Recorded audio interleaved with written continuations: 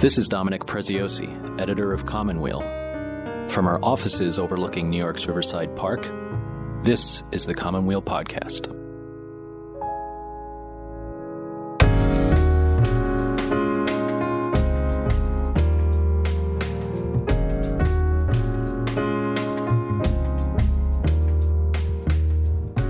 On this episode of the Commonweal Podcast, we're featuring a trio of great writers.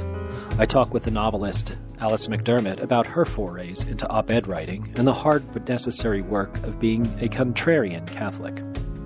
Our assistant editor, Griffin Olenek, talks with Paul Harding on the 10th anniversary of the publication of his Pulitzer-prize winning debut novel, Tinkers. Our associate editor, Matthew Sitman, sits down with David Zahl, director of Mockingbird Ministries and editor-in-chief of the Mockingbird blog, to talk about Dave's new book, Seculosity. And, fitting for this writing-focused installment, assistant editor Regina Munch is here to talk about Commonweal's newest email newsletter, which is all about books. This is the Commonweal Podcast.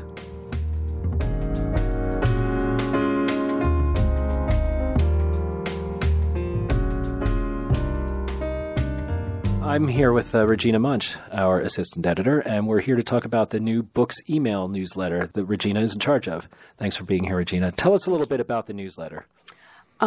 We have a lot of great writing about books at Commonweal. Reviews, we're one of the few publications that really devotes a large portion of the magazine to book reviews, book essays, author interviews, some excerpts from books. We enjoy all of that, and that's something we wanted to bring to our readers in their inbox. How frequent is this newsletter? It's monthly. It'll arrive to you on the last Saturday of the month. And what do you include in it, Regina? Because, I mean, you're the one in charge of it, and I the first issue has already gone out, and I know I enjoyed reading it, but what do you like to include in it? I like to include some releases we're excited for, including something I just picked up from the library this morning, Ali Smith's Spring. Oh, yeah. A lot of people talking about that. Very excited about that. And what some of our staff members are reading right now. You were featured, Dominic, in the most recent. Funny, I didn't even notice that, but maybe I did. And who else did you feature there? Me and our managing editor, Catherine Lucky. Okay, that's great. And that really seems to sort of be like a natural extension of what we're all doing here in the office anyway, right? Very much. We talk about books all the time. Yeah, kind of almost too much, I think. Yes. I mean, it's even kind of the case like where we walk in and see what's on each other's desks and talk at lunch. Mm-hmm. And one of the other kind of interesting things here, too, and I don't know if, for people who are listening, at the office of a magazine like ours where we do book reviews, we actually get a lot of review copies. We do, and we have a shelf where it's one of the first things we do during the day is to see what's on the shelf and see what we can take for ourselves before anyone else gets it. Yeah, and there is kind of a lot of sort of, it feels like pilfering and sneaking stuff away and trying to get things before somebody else can get to it, isn't that right? And lending. Books move around people's desks. So now you already talked about the book you got out of, I guess, the New York Public Library this morning. Is that right? Yes. Anything else that's kind of on your list personally? A friend just mailed me actually a copy of The Fox Hunt by Muhammad al-Samawi, a story of a refugee from Yemen who had been doing interfaith work and fled his hometown because of that and then had to get out of Yemen entirely during the war. Now, I should say, too, there's a reason I think Regina is doing the Books newsletter, and if you've read Commonweal before, you've seen that she does quite a lot of reviews on various kinds of books. I enjoy books very much. Yeah, I'd say you have pretty Catholic tastes in that sense. Yes, you could say. Yeah, so the name of the books, well, I guess we don't have a name for the Books newsletter, do we? I wonder if that's something we should think about talking about. Think about that. Yeah, so maybe people who are listening out there, if they come up with a good name for an email newsletter about books, feel free to get in touch with us. Tweet at us. Yeah, actually, good idea. Regina, just say again how frequent the newsletter is, and it's monthly. You'll get it in your inbox on the last Saturday of the month. Okay, great. Look for the Commonweal Books newsletter in your inbox. Thanks, Regina. Thank you.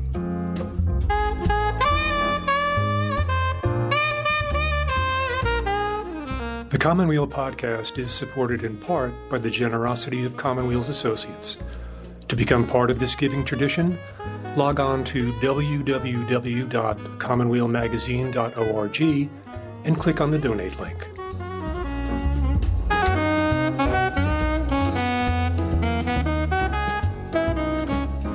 Several weeks ago, I spoke with the novelist Alice McDermott about her February New York Times op-ed piece on the church's response to the sex abuse scandal, Why the Priesthood Needs Women.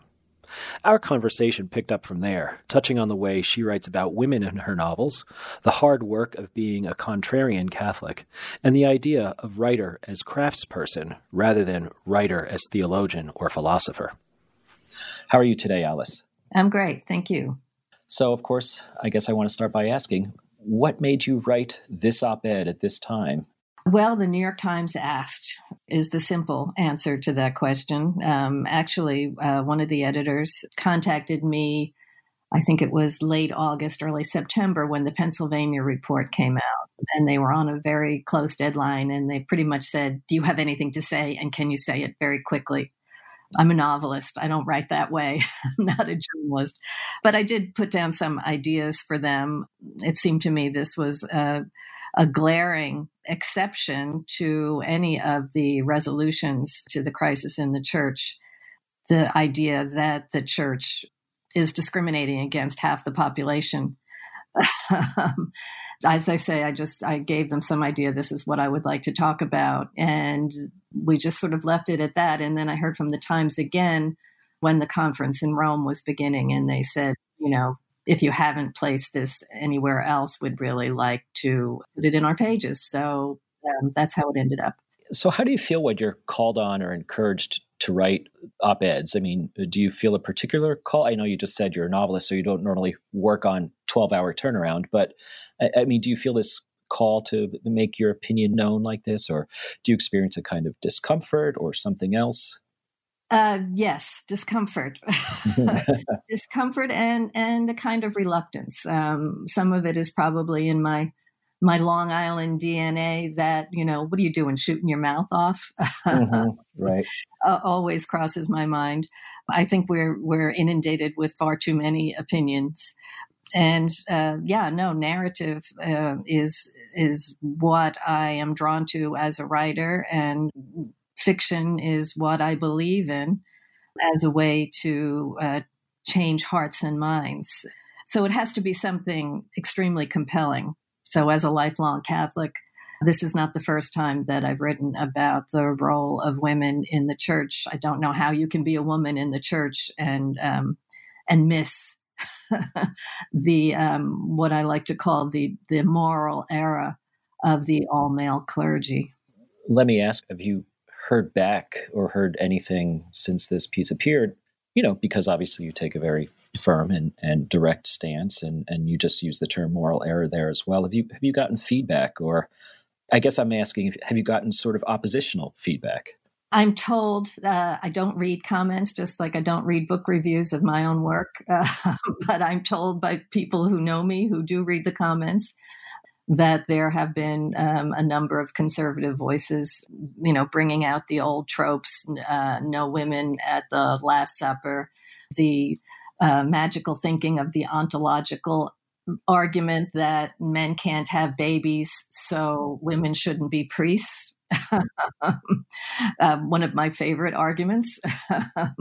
But I have also heard personally from a large number of mostly women, not exclusively, but mostly women who are going through, I think, what so many Catholics are going through right now. The crisis, they trying to decide, do I stay with this corrupt institution?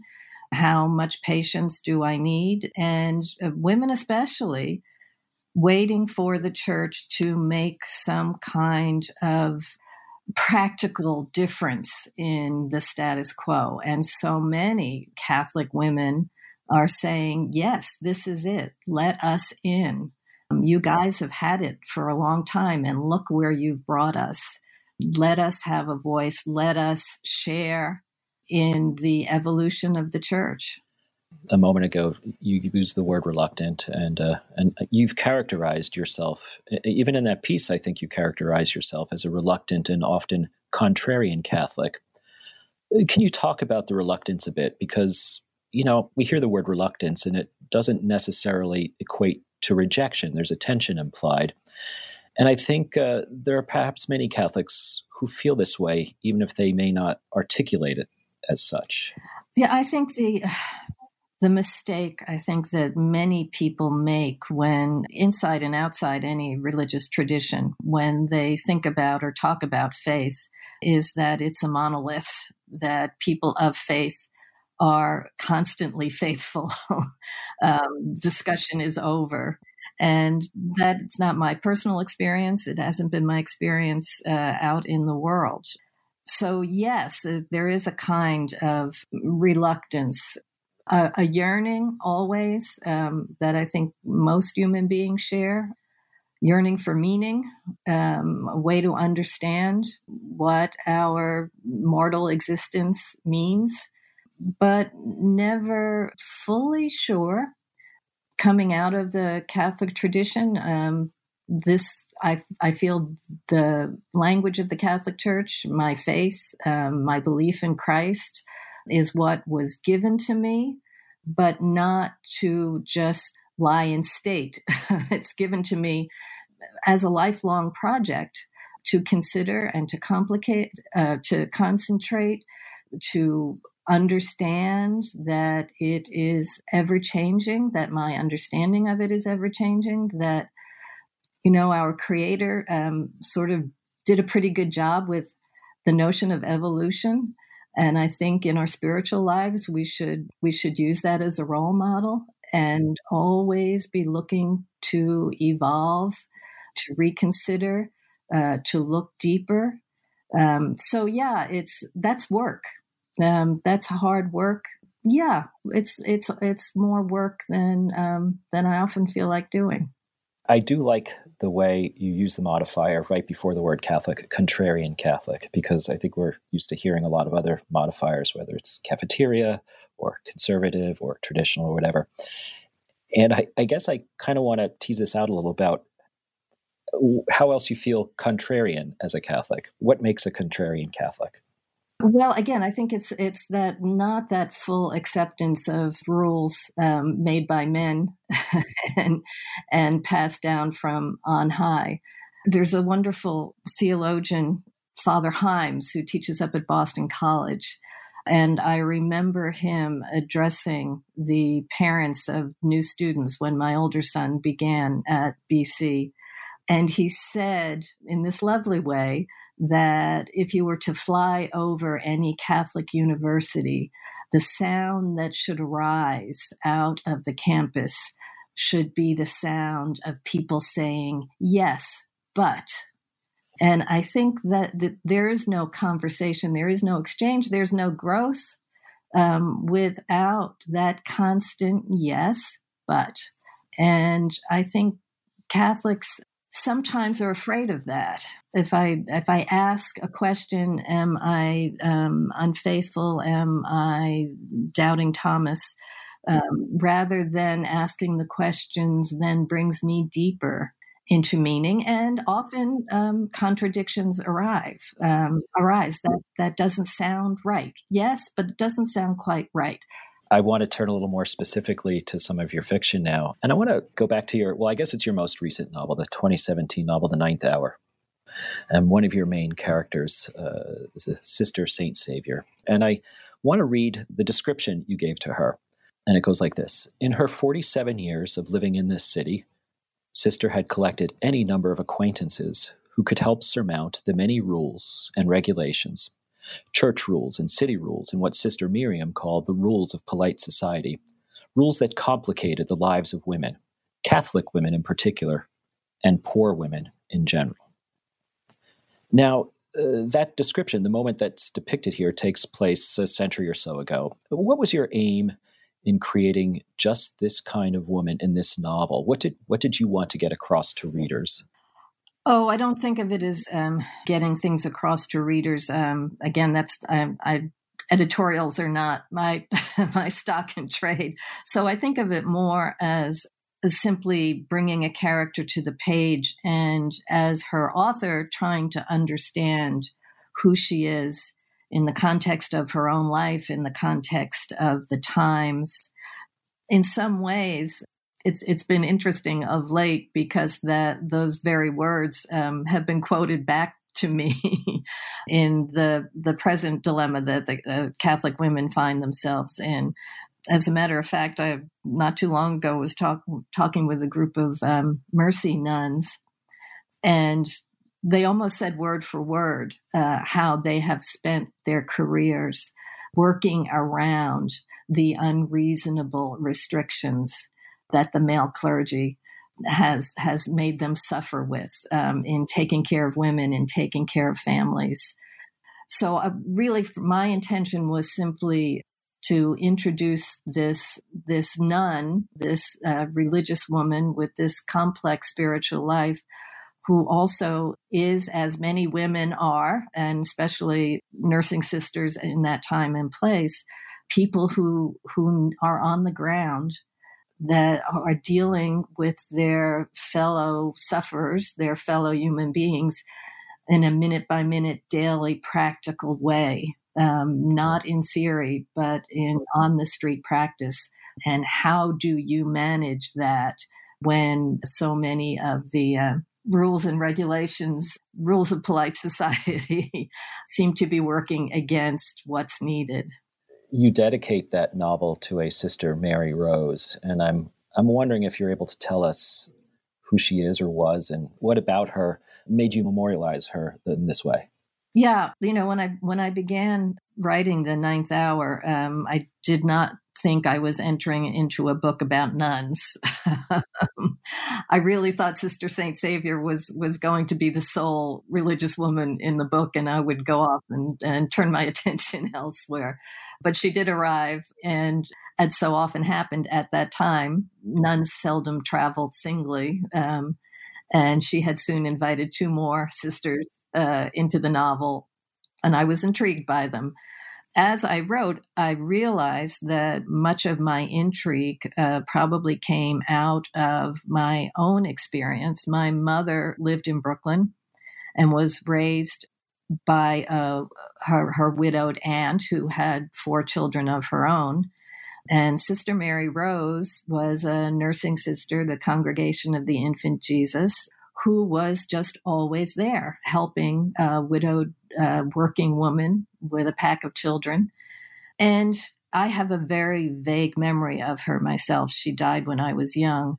But as I wrote the book and began to investigate who these nursing sisters were, how many of them were around, what they did, I realized how many of my mother and my aunt's stories of their childhood included Sister Mary Rose. And they were always just charming. She had a great sense of humor. She was Irish, but she was also always there. If my grandmother was sick, or if one of the kids was sick and my grandmother had to go to work, she would be there. If their older brother wasn't acting the way he should, she was there.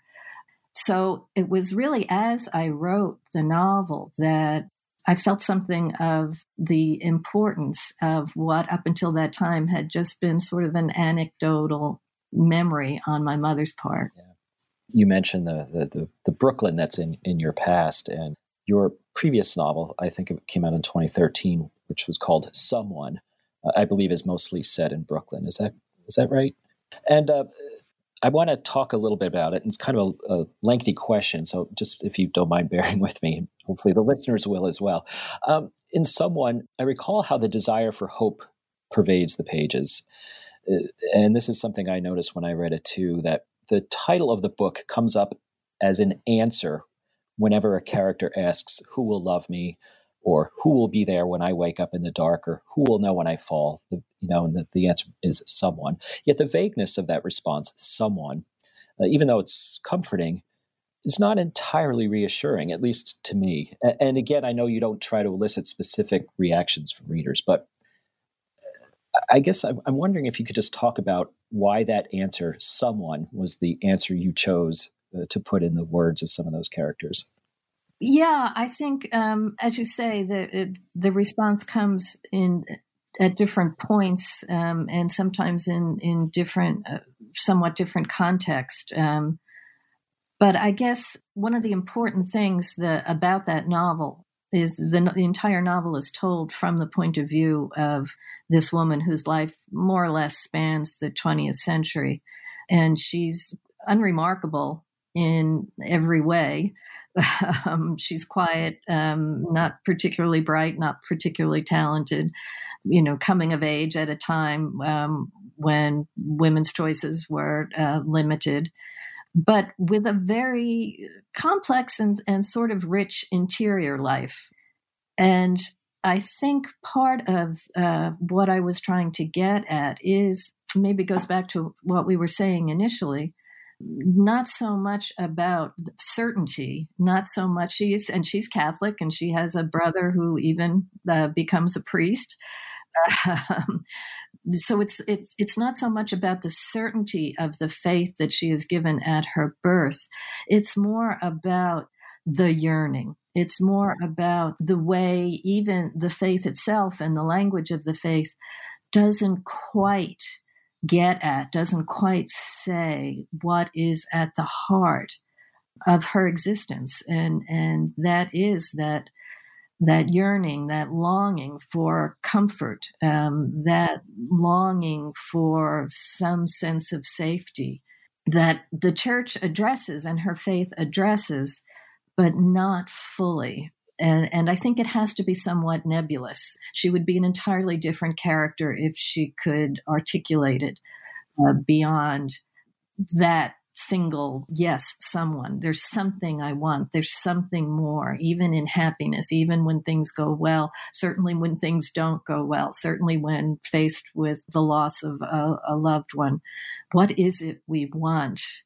And I think that's, to give it any more detail, to have her think any more deeply would, I think, maybe undermine. And again, not to dismiss the way her faith addresses that yearning, but to also leave open the reality that even her faith, which she does not question, which addresses it, doesn't satisfy, not fully. Somehow it goes beyond language. Just hearing you talk about a couple of these characters in a couple of your novels, it makes me wonder. You seem very, for lack of a better word, attached to them. And I'm wondering if you have a particular favorite or some of your characters across your body of work who are still with you in that way, who still feel close to you somehow. Probably not. I think of, again, it's the way Sister St. Savior came into the ninth hour and the other nuns followed. I think maybe this is my writer as craftsperson rather than writer as theologian or philosopher attitude. I think of characters so much a part of everything else in the novel, that characters aren't there first and then I try to find the language for them, or plot is there and then I try to find the characters who can fit into the plot. For me, everything is so bound up together, character and place and language, and then story and then plot, so that I can talk about them, outside the novel, but they really come into existence for me in the composition. And when the composition is complete, when I find the last sentence, they don't exist outside of that. This it might make a kind of an interesting segue to some other things I wanted to take up with you. And a few years ago, you wrote a piece for the Boston College magazine with the kind of weighty theme, storytelling and the sacramental imagination.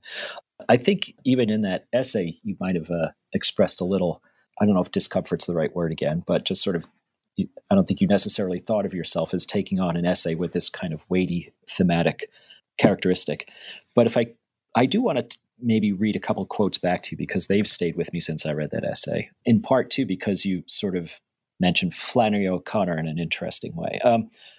Personally, I am in no way certain that the divine light shines through the things of this world. The Jesuit notion of God in all things is marvelous, but it takes a faith I don't have to keep another notion, one we call wishful thinking, from snapping at its heels. I approach my faith with none of O'Connor's breathtaking certainty. And I wonder if you could just talk a little bit about what you're saying there. I think about, as so many of us are aware, the famous anecdote about Flannery O'Connor and Mary McCarthy saying that the Eucharist is a marvelous metaphor, and Flannery shouting out after being silent through the whole dinner, well, if it's a metaphor, to hell with it. Right. I love that too.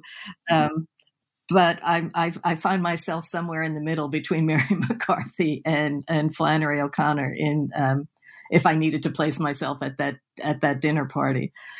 Maybe it's in some ways, my argument would be, yes, it is a metaphor, but a metaphor is more wonderful than most of us understand. It's not simply wordplay. That the metaphorical makes real. But on the other hand, transubstantiation is still something that I understand, but boy, I don't want to have to defend it. Yeah. I think we all think that, especially at that specific moment, too, when we're witnessing it and experiencing it at the Mass. Let me also read back something from the same essay, and it may bring this conversation sort of full circle. You write, "In my own experience, meaningless is often as good an explanation for the things of this world as is meaning. In matters of faith, I am aware of wordplay and disingenuousness and outdated dogma, not to mention the role that fear and confusion, sentimentality, and shallow thinking can play when we confront our mortality." And if you could just maybe we can finish our conversation with you just talking about that a little.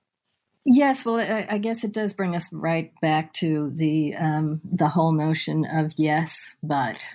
And, I feel that doubt enlivens faith. I think that we would not be blessed with these complex minds of ours, fully capable of great devotion and great cynicism, that active imaginations, able to entertain two opposing ideas at the same time.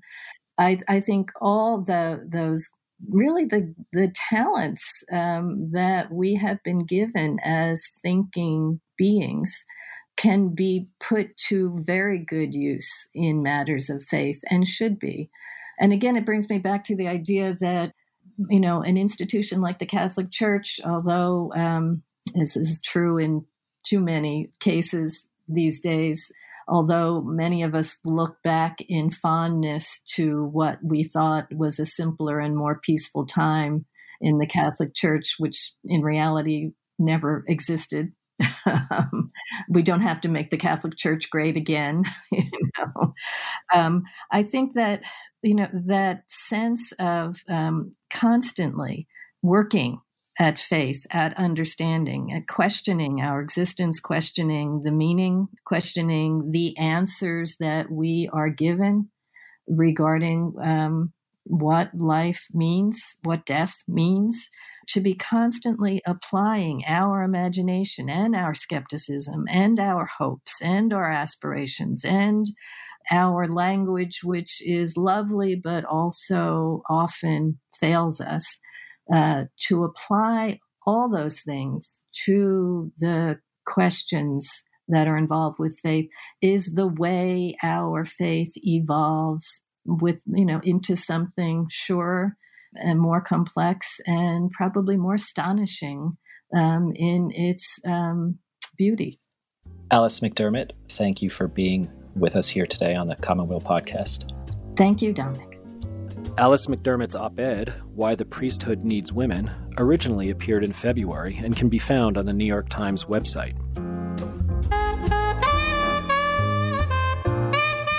Commonweal is the leading independent Catholic journal of public affairs, religion, literature, and the arts. We offer a number of subscription options. Log on to www.commonwealmagazine.org and click on the subscribe link.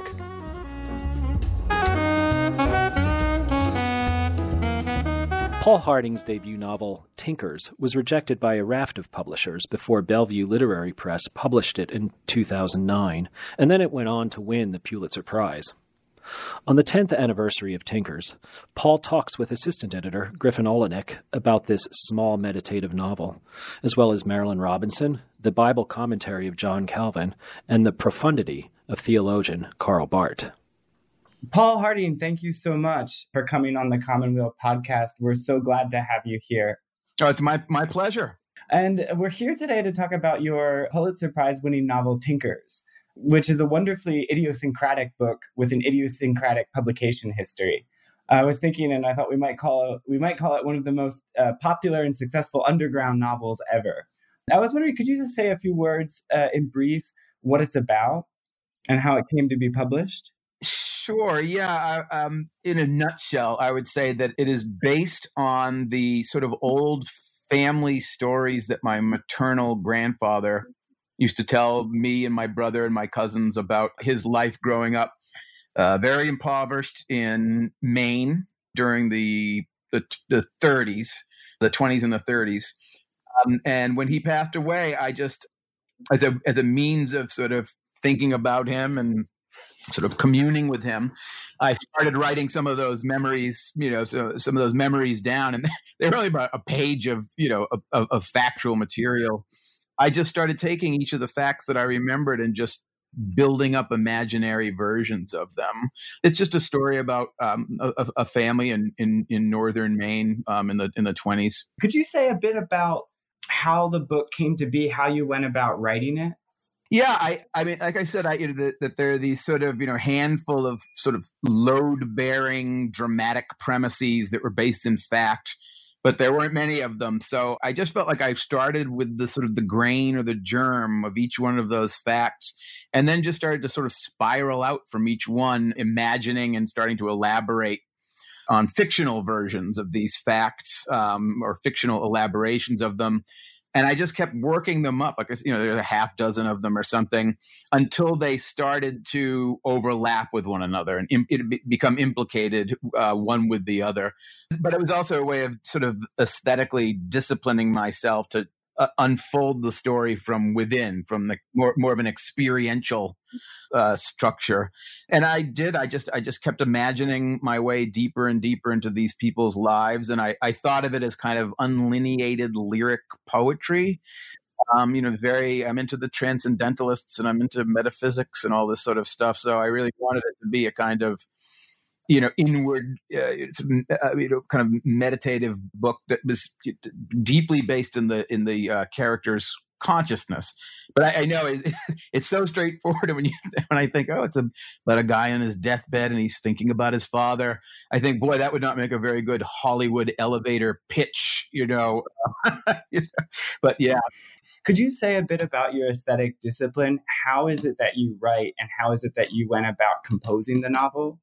Well, I would say that I'm aesthetically, I am kind of a phenomenologist, I suppose. Mm-hmm. Maybe there's nothing more valuable than experience, the experience of being conscious, the experience of experiencing yourself as a self. And so perception is something I'm interested in. And so just paying the closest, most attentive attention to what it's just like to be a perceiving person, and just almost running experience almost like prismatically through each character's consciousness, and just seeing how it sort of refracts through each character.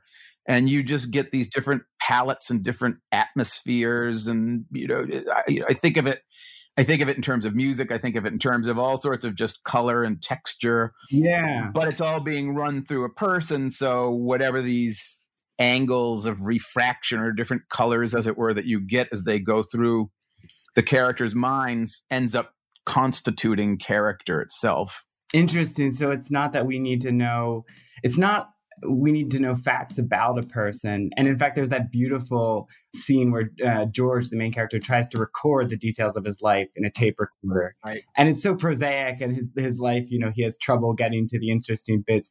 And so what you're saying is that's not what a person is. It's rather, what is the perceiving subject? How does that person interact with the world? Right, exactly. And I think it's something that it's aesthetics, but then your aesthetics, to me, my aesthetics are indistinguishable from my values and my morals. And so just even the idea of privileging the value, where does value lie, of what does value consist? It consists in human experience. It's that idea that the way you would express it theologically is it's your God-given humanity. So there's nothing more pressing, more demanding of your attention in moral and aesthetic ways than considering this human experience and placing the ultimate value on that. Yeah, and you mentioned theology, and I know that you're deeply interested in theology, as was one of your teachers at Iowa, Marilyn Robinson, who's written a beautiful new introduction to the 10th anniversary edition of Tinkers. Can you talk about who are your favorite theologians and what do you take from them? I would have to say, I started off reading John Calvin, partly because of my friendship with Marilyn Robinson. And so I read Calvin's Institutes and started reading all of his Bible commentary. You could never get through it. There's shelves of it. But over the years, I would say that the theologian with whom I've had the deepest and consistent and ongoing relationship is Karl Barth, this Reformed Protestant theologian. And he has this, church dogmatics that in itself is like 15,000 pages or something, just the, densely argued and observed, biblical exegesis. But it really is just a model of thinking and eloquence and elegance and just profundity. And I'm getting toward the end of it. I'm starting to wonder what I'm going to do. Congratulations. I might have to, I'll probably just start again. Yeah.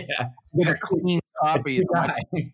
I've written many more hundreds of pages of marginalia about Karl Barth than I've written fiction. But yeah, it's just, it's cosmology, and cosmology is narrative, and narrative has to do with being in time. And it's just very consistent with art, with physics, with theology, with philosophy. And science too. And, so I just find it just endlessly engrossing. Yeah, and that's one of the things that I love about the characters in Tinkers is their expansiveness and just the range of subjects that are covered. Everything from clock manufacturing to, the reflection of the light on ponds and trees to, advertising copy. And there's this intellectual expansiveness that comes through in the novel that reminds me a lot of the Bible. And I know the Bible is one of your favorite things to read. I'm wondering if you could speak a bit about that, between the similarities between the novel Tinkers, your own thinking, and the prose of the Bible. Sure. Well, it's all, to me, the Bible is, and it's interesting because I've taught the Bible now. I'm going to teach it again next spring. I think it's a misnomer when you see it in college course catalogs that the Bible as literature. I think the Bible is literature. There's no that it works and it embodies and expresses and releases its truths according to aesthetics. Narrative is not to degrade, the idea that it's sacred, that it's holy. It's to elevate this idea of of what narrative is, and that it's somehow essential to our human form and life. And when you look at the Bible, it's just an incredible anthology of all sorts of different genres of writing. It's a model of narrative economy and concision and beauty, as well as cosmology and ethics and all that sort of stuff. And it is, just before you even get into any kind of denominational or religious questions, it is the headwater for Western art.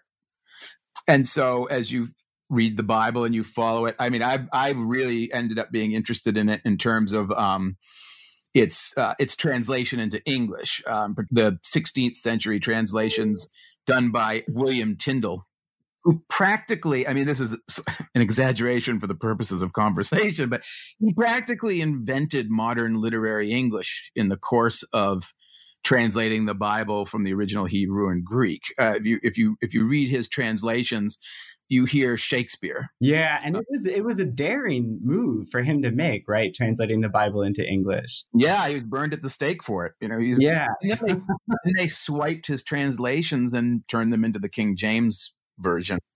But and Shakespeare would have read Tyndall's translations, not the King James version. The King James version of the Bible came out in 1611, which is the year that Shakespeare's last play was written. So, I mean, it's just watching the language grow up, raising the level of English to the level where it can accommodate the beauty and the depth and the complexity of the Bible. Once you've read the Bible and thought about it, and then you look at practically any other Western literature, and in my case, it's Shakespeare, it's Melville, Faulkner, all the, even Emily Dickinson, all these people. It's the narrative, or it's the narrative against which they are, or in the context of which they are shaping their own narratives. So I just remember the first time after I'd really studied the Bible and become more familiar with it.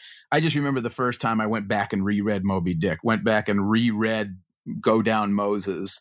Went back and I'm teaching a graduate seminar on Shakespeare this semester.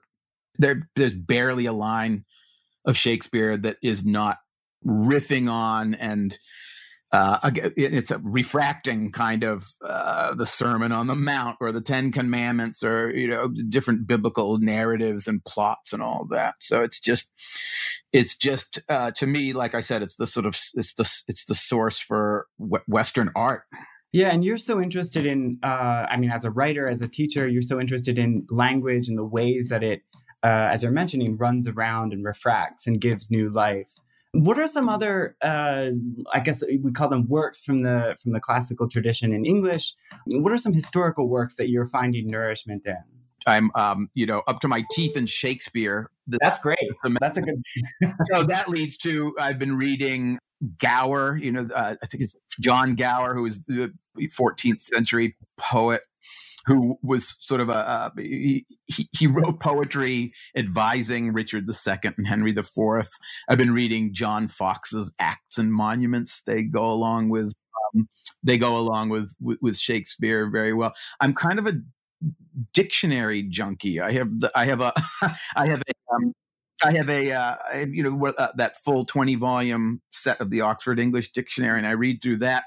And it's astonishing how much of it just comes from Shakespeare and a handful of, Tyndall, Shakespeare, a handful of those writers. I guess also that I spend a lot of time rereading things. So I spend a lot of time reading and rereading, say, for example, Emerson's sermons.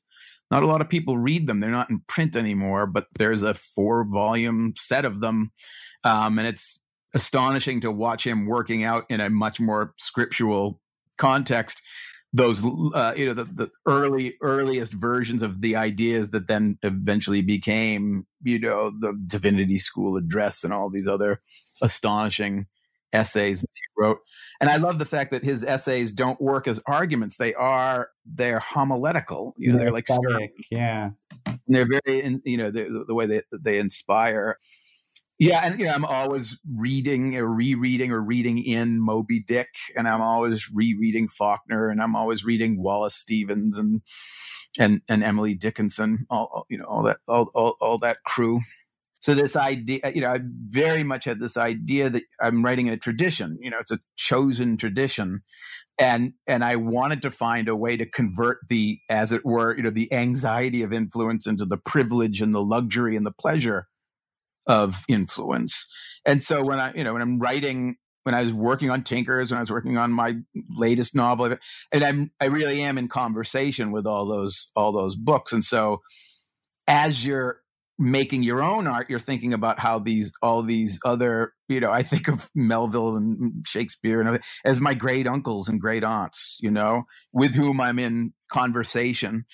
But there's this idea that we keep making metaphors, and even though every human metaphor will eventually fail, but that stop us from making them, Yeah, we've got this, theology, so I'm sure you're familiar with the term. We've got this duty the difference between the cataphatic and the apophatic, but we've got this duty to go on finding metaphors. It's what I love about tinkers is literally the metaphor of the tinker, the person who's bending things together, taking them apart, seeing how they work. That's what you're doing as a writer, but it's also what the characters are doing. And we're watching them struggle, but we realize that that's what we're doing too in life. Oh yeah. I mean, that's what art should do. Is, to me, it's that idea of it being experiential. It means that I'm not trying to explain anything with any of my art. I'm trying to portray experience and simply describe it. I'm making just portraiture of what it's like to be a human being. And so the deepest effect that I want from my reader is that of recognition. Mm-hmm.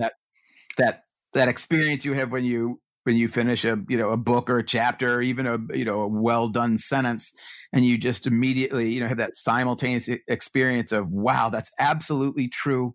I've always known it was true, but I've never seen anybody put it into words before. Mm-hmm. Almost like it's chosen me to be put into words. Yeah, exactly. And so you feel, it sort of precipitates through you, and in this case, it precipitates through me, as an author, through the English language, which again, that loops back into, it's good to be going through the Oxford English Dictionary and Shakespeare and understanding the history and the richness of the words that you're using, because you can really get them to resonate, in that deeper way. I mean, another thing that I love about Melville is, Moby Dick in particular, I love how it's, he's riffing on Shakespeare because, Ahab is this tyrannical king who's made all the servants, swear an oath to a bad undertaking. One of the things I love about Melville too is how Moby Dick it demonstrates the capacity of that theological tradition to, it accommodates doubt in faith and belief. Mm-hmm. It's like, and I think of it as that kind of Pauline sort of, we go from faith to faith, which I always take as the first presumption of good faith is that it will fail. Right. And that loops back into what we were just talking about, which is that's why you have to constantly be thinking about it and fiddling with it and tinkering with it. And it's fully participatory. Like you have an obligation to be active about that. As Barth would say, we are ordained to and what we are, that to which we are ordained is fellowship. There's, sorry, that's wonderful. That's why I spend all my time, just browsing around in this stuff, because every corner you take, you stumble on another just absolutely beautiful idea. So what gives you that, I almost want to call it fearlessness, or that courage to go on seeking, to go on digging through and rooting down in the English language? It's not something that many people do. And it's something that it comes through in your writing, but even just in talking to you. Do you have to give yourself permission to do it? How do you find yourself? It's funny because not anymore, because I've hit momentum, and then it turns into like this kind of, it's almost like a feedback loop or whatever. Like everything I dredge up is just more of this, treasure. And so it's just a self-reinforcing kind of thing. And it also too is like, it's not goal oriented. It really is what we've been talking about. It's just participatory. It's just it's literally what I want my brain to be filled with as much as possible. So is that something that your students have trouble with? I'm curious. I used to be a teacher myself. I know that, you're very actively involved in your students' writing lives. Do they struggle with, let's call it, unadulterated experience, or how do they think about these issues? Well, in some ways, what I find is that they haven't thought about it a lot of times, or they haven't allowed themselves to think about it because of one version or degree or another of that kind of self-consciousness we've talked about. Yeah. A lot of times they're already thinking about like the publishing world and what editors want and what agents want. Oh. And everything is just, they're consulting external values. Yeah. And to be material values. And so I just don't talk about any of that stuff in my classes. I talk about the same subjects and in the same way that you and I are discussing them right now. And what I find is that most of the students absolutely love that and are deeply grateful. Deeply grateful to have what are some of their deepest impulses and intuitions just authenticated and confirmed, and then they're encouraged in that. I think my proposals for teaching Shakespeare the way I teach it, and I'm going to teach the Old Testament next spring semester. I think a lot of people were sort of skeptical that there was any demand for it, and it just turns out that every week in the Shakespeare class I've been teaching, more and more people show up, and it's not because I'm so great. It's just because it's that idea that I'm not, and I think this is true of just teaching in general, which is your best teachers don't so much tell you stuff or data that you don't already know. They show you things from angles you haven't thought about them from before. And so it's more a matter of just activating recognition of things you already know, but for whatever reason are habituated into not thinking about, or you don't let yourself perceive them, or, whatever, but they're there. And when you see them, you think, oh, I already knew that. Yeah, or they guide you somewhere to a field, like a fertile field that you were unaware of. Right, exactly. Yeah. Yep, absolutely. Well, we're running short on time. Yeah, I know. I feel like we're just under sail, too. Isn't that funny how these good conversation works? So I love, Paul, the way that you talk about phenomenology, the way that you talk about self-consciousness versus self-awareness. And as I was reading Tinkers, I noticed that this is precisely the thing that many of the characters are able to transcend, is this kind of inward-looking selfishness. And what struck me as I was reading was that you've got, in your writing, a deep kind of attentiveness to reality that I might even call reverence, or religious or spiritual reverence. I want to know, what sorts of things do you revere? And what's necessary for entering into the mindset of reverence? Well, I think I revere the human soul. I think that there's nothing more valuable than the human soul, and that is, our access to that is through our consciousness. And so attentiveness to consciousness and to experience cultivates that reverence. And I would just say that, introspection, it's sort of one of those beautiful, it seems like a paradox, but then it turns into this more elegant, very beautiful kind of idea that, that introspection, the more thoughtful you are in terms of yourself, just internal, just thoughtful of your own experience, the more likely I think you are then when you, lift your eyes back up and see another human being, you think that person is going through the same thing I am.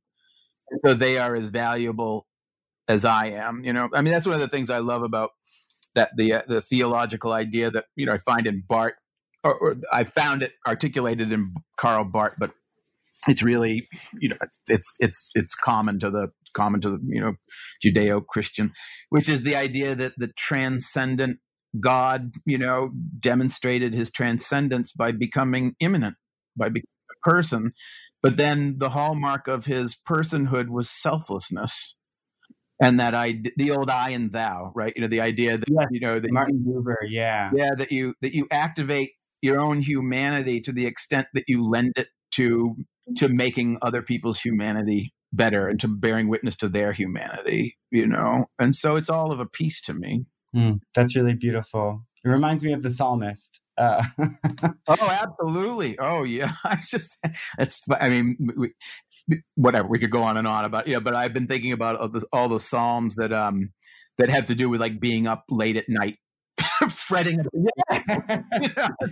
counting all of your bones. Yeah, and just worrying about all this sort of stuff in the most beautiful lyrical way. Yeah. Well, Paul, thank you so much for discussing not only your novel Tinkers, but everything under the sun, which is exactly how Tinkers is, I should say, for our listeners. Shoot for. Yeah. Well, it was great to talk to you.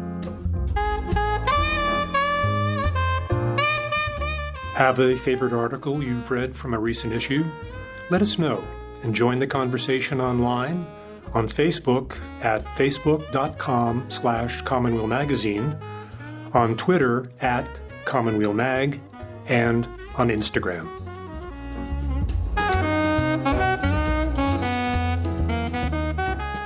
David Zahl's new book is Seculosity: How Career, Parenting, Technology, Food, Politics, and Romance Became Our New Religion, and What to Do About It. He came by the office to talk about the book with our associate editor, Matthew Sitman, and how our search for enoughness is playing out in our relationships to food, parenting, and technology.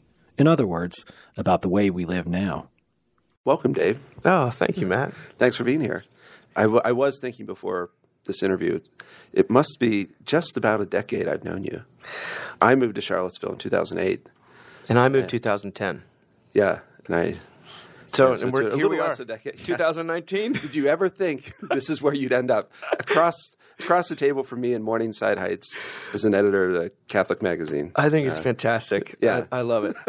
Well, I'm glad you're here.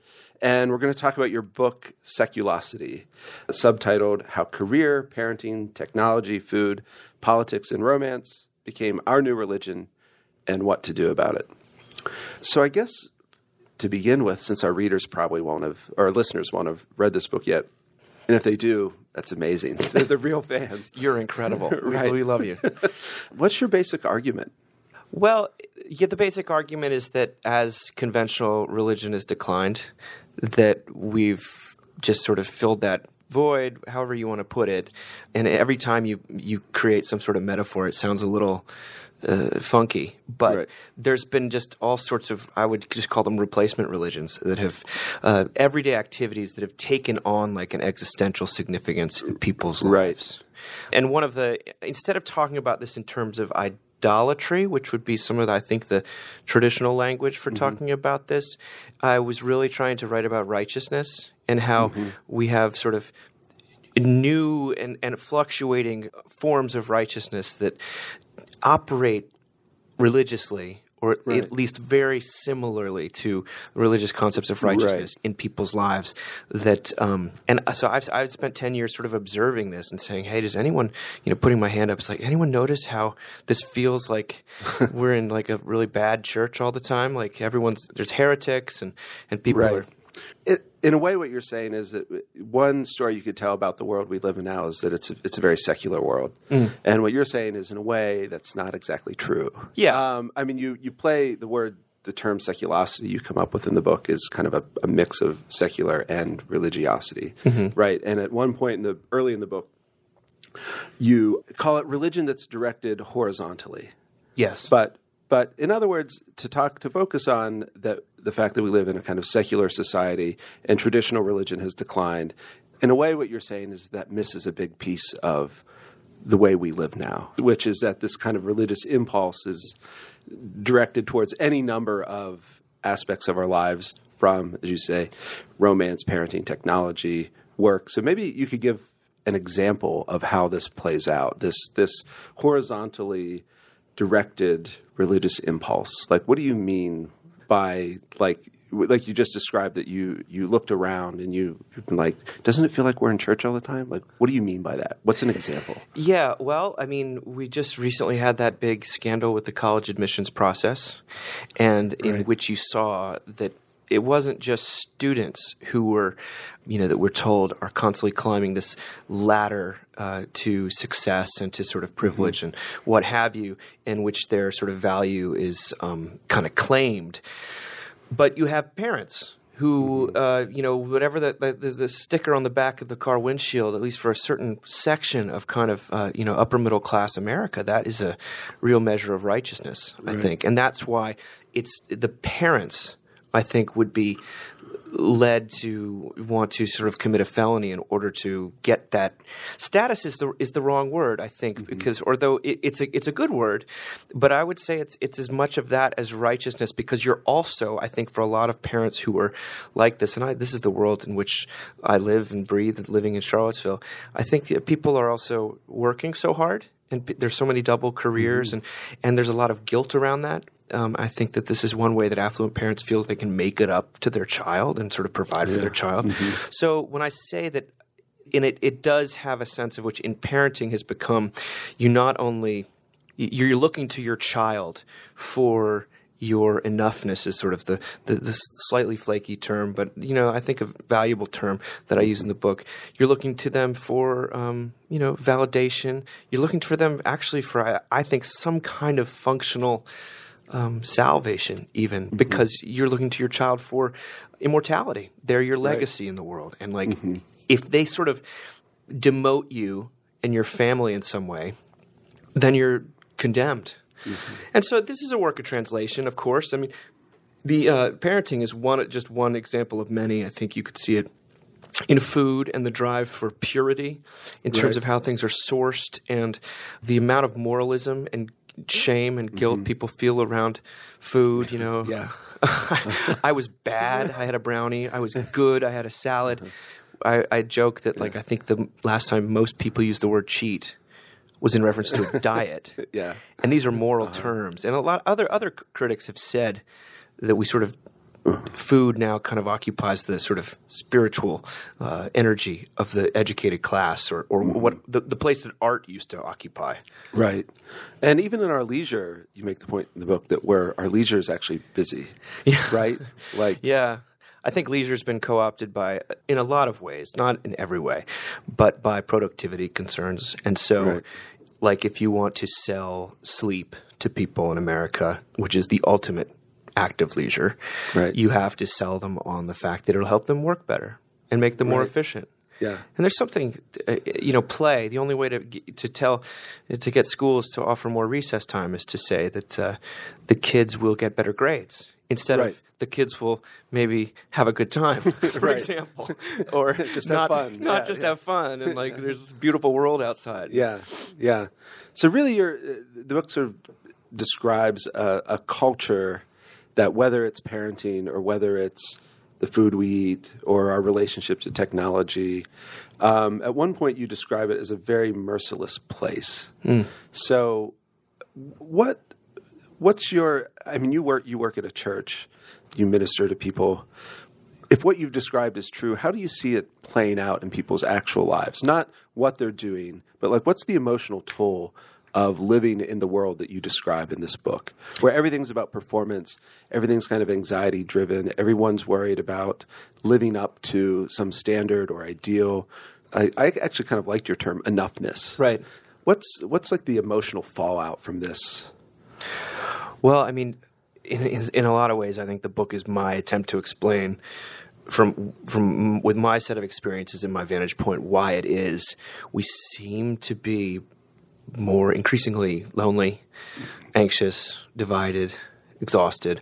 All of the measures of mental health, deaths of despair that seem to be just kind of steadily increasing. Opioid crisis is not, and there are physiological elements to this. Sure, yeah. But I think that there is a profound sense of unease that something about the way we're living right now isn't really working, and I do think that it has to do with this mercilessness, this nonstop demand to assert your enoughness, in a way that it's like I'd say that we've sort of jettisoned a lot of the or we've kept all of the demand and the hardship and the piety of old-time religion, but none of the mercy, none of the absolution, none of the confession, none of the sacraments. Right. And so you have this enormous pressure that builds up that I think has nowhere to go. I think it makes people very sad. Why is that? Like if we live in such a brutal, unforgiving, merciless culture, why aren't sort of the pews filled with people hungering for grace and mercy and solace? Well, I think a lot of churches, I wrote a chapter in there called Jesus Land, and I think a lot of, at least sort of the bastardized form of Protestant Christianity in the West has co-opted. It seems a lot more, it functions a lot more like these sort of secular proxies. It has become a purely behavior-driven, very little kind of a 3 strikes and you're out kind of legalism is maybe the broad term, but it doesn't seem to evoke grace. That's not comfort. Is not what people think of when they think of capital C Christianity in America. But yes, I think that some of the stuff that Charles Taylor talks about in his book about the conditions of belief having shifted, and there's a slight indifference to larger questions. There's also, I think, a constant distraction with phones that allows a person never to really pause and think about anything, even if what they're really distracting themselves is their sense of not enoughness. I think it's a pretty complex thing, but I will say that I have observed plenty of churches where grace and forgiveness and absolution are front and center that are thriving, that do have a lot of people in them, and people that would never have thought that they'd be there.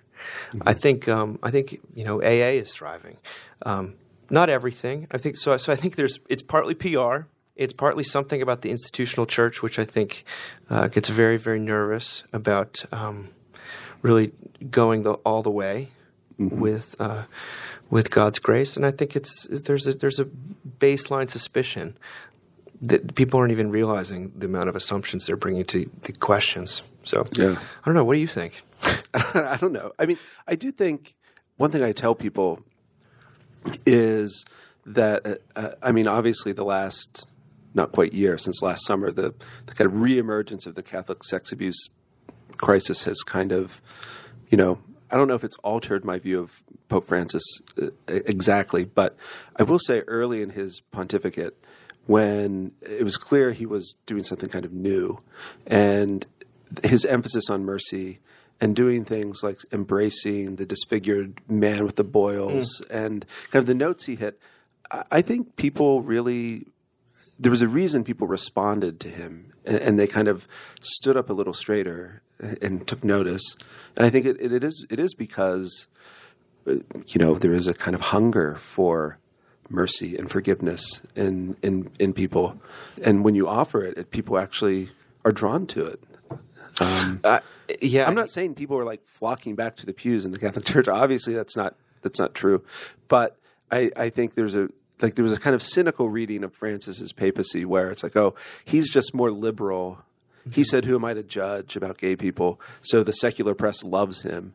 I actually think it was deeper than that. That like it wasn't that he was different than Pope Benedict or John Paul II, a kind of liberal to their conservatism. I think it was that he was talking about mercy, and we all really, really need mercy.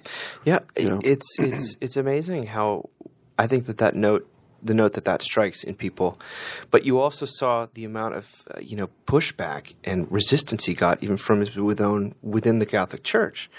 People thinking he was totally selling the farm or something like that, and yet what I was experiencing was people outside the fold taking notice for the first time in a long time. They'd be like, "Wait, is this really what it's all about?" And so I still have a great hope. I mean, I don't have huge amounts of hope in the various systems we have in place right now, but I do think that the desire for some form of, mercy, absolution, these are the terms that just spring to me. I don't think it's going away, and I think it's only going to get more intense. One of the hopes of the book is that it's not a world negating book. I really love the world, and I have to issue lengthy disclaimers in every section. Like, I'm not saying politics is bad. I'm not saying as if or parenting is bad. Of course not. But I think that there's a way that we can hold these things slightly more lightly. But to the extent that they are driving people basically crazy. In overwhelming intensity, I think you either bring you to your knees or sort of to the grave, and the wheels fall off the bus eventually.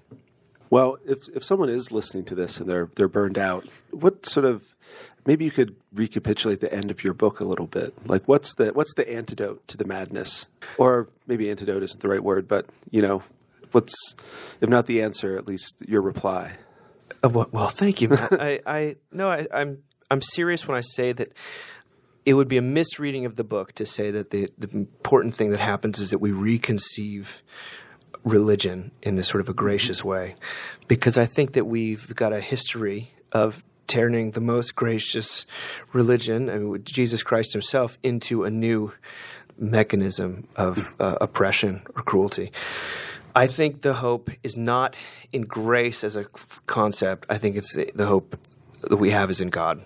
Mm-hmm. And what that looks like is usually I tell a story of a riptide, and it's usually some sort of surrender of control that cannot be engineered. It can be described, and I think you see it in the most hopeful people, in the most saintly people we know. There's always some kind of coming to the end of themselves, some sort of submission in a way that's not maybe even a little sort of Flannery O'Connor-esque sort of violence involved. Mm-hmm. But my hope in this is not sort of to reconceive, but the hope is actually in deliverance and in God. And that maybe that's a way of punting, but what else do I have? I mean, I talk about Walker Percy at the end. It's like, what else is there? I mean, I think like religions of grace, you can have a good therapist can be very gracious presence in a person's life, but then you're still paying them. I mean, like there's all sorts of approximations of this, and you see this when you see something like the Rachel Hollis phenomenon. And I was just in airports today, and she's just everywhere. Or you see a wonderful, Brene Brown and stuff like that. All of this is sort of people trying to carve out a space for vulnerability and mercy. And of course, there's always like price tags attached and programs to do and things to pay for. And they can be very effective, I think, up into a point. At which point there are some wounds that are too big, and some hurts, and some problems that are too large. So I do think that my faith is in, my hope at least, is in God. Well, that might be a good place to end. How can we top that? I don't know. I really tried to resist putting forth another. The joke about the title is that it says what to do about it. And one of the things, Matt, you taught me long ago was Michael Oakeshott's incredible, the British philosopher's incredible line about the deadliness of doing, and that the way that all of our activity can be frenetic in a way that I think isn't constructive. Yeah. And, I sort of say what to do about it. Doing is kind of the problem. Yeah. What would it look like if we, I don't know, if we talked about what's been done, or we talked about what God can do, rather than a new program for you and I. So it's a little bit of a bait and switch, I guess. Spoiler alert. But people who've read stuff over the years that I've done know that's coming. But. Yeah. Well, thanks for being here, Dave. Thank you, Matt. Yep. Thanks for having me. And for our listeners, just remember, it's called Seculosity: How Career, Parenting, Technology, Food, Politics, and Romance Became Our New Religion, and What to Do About It, or Not Do About It. Or not. Thanks, Dave. Thank you, Matt.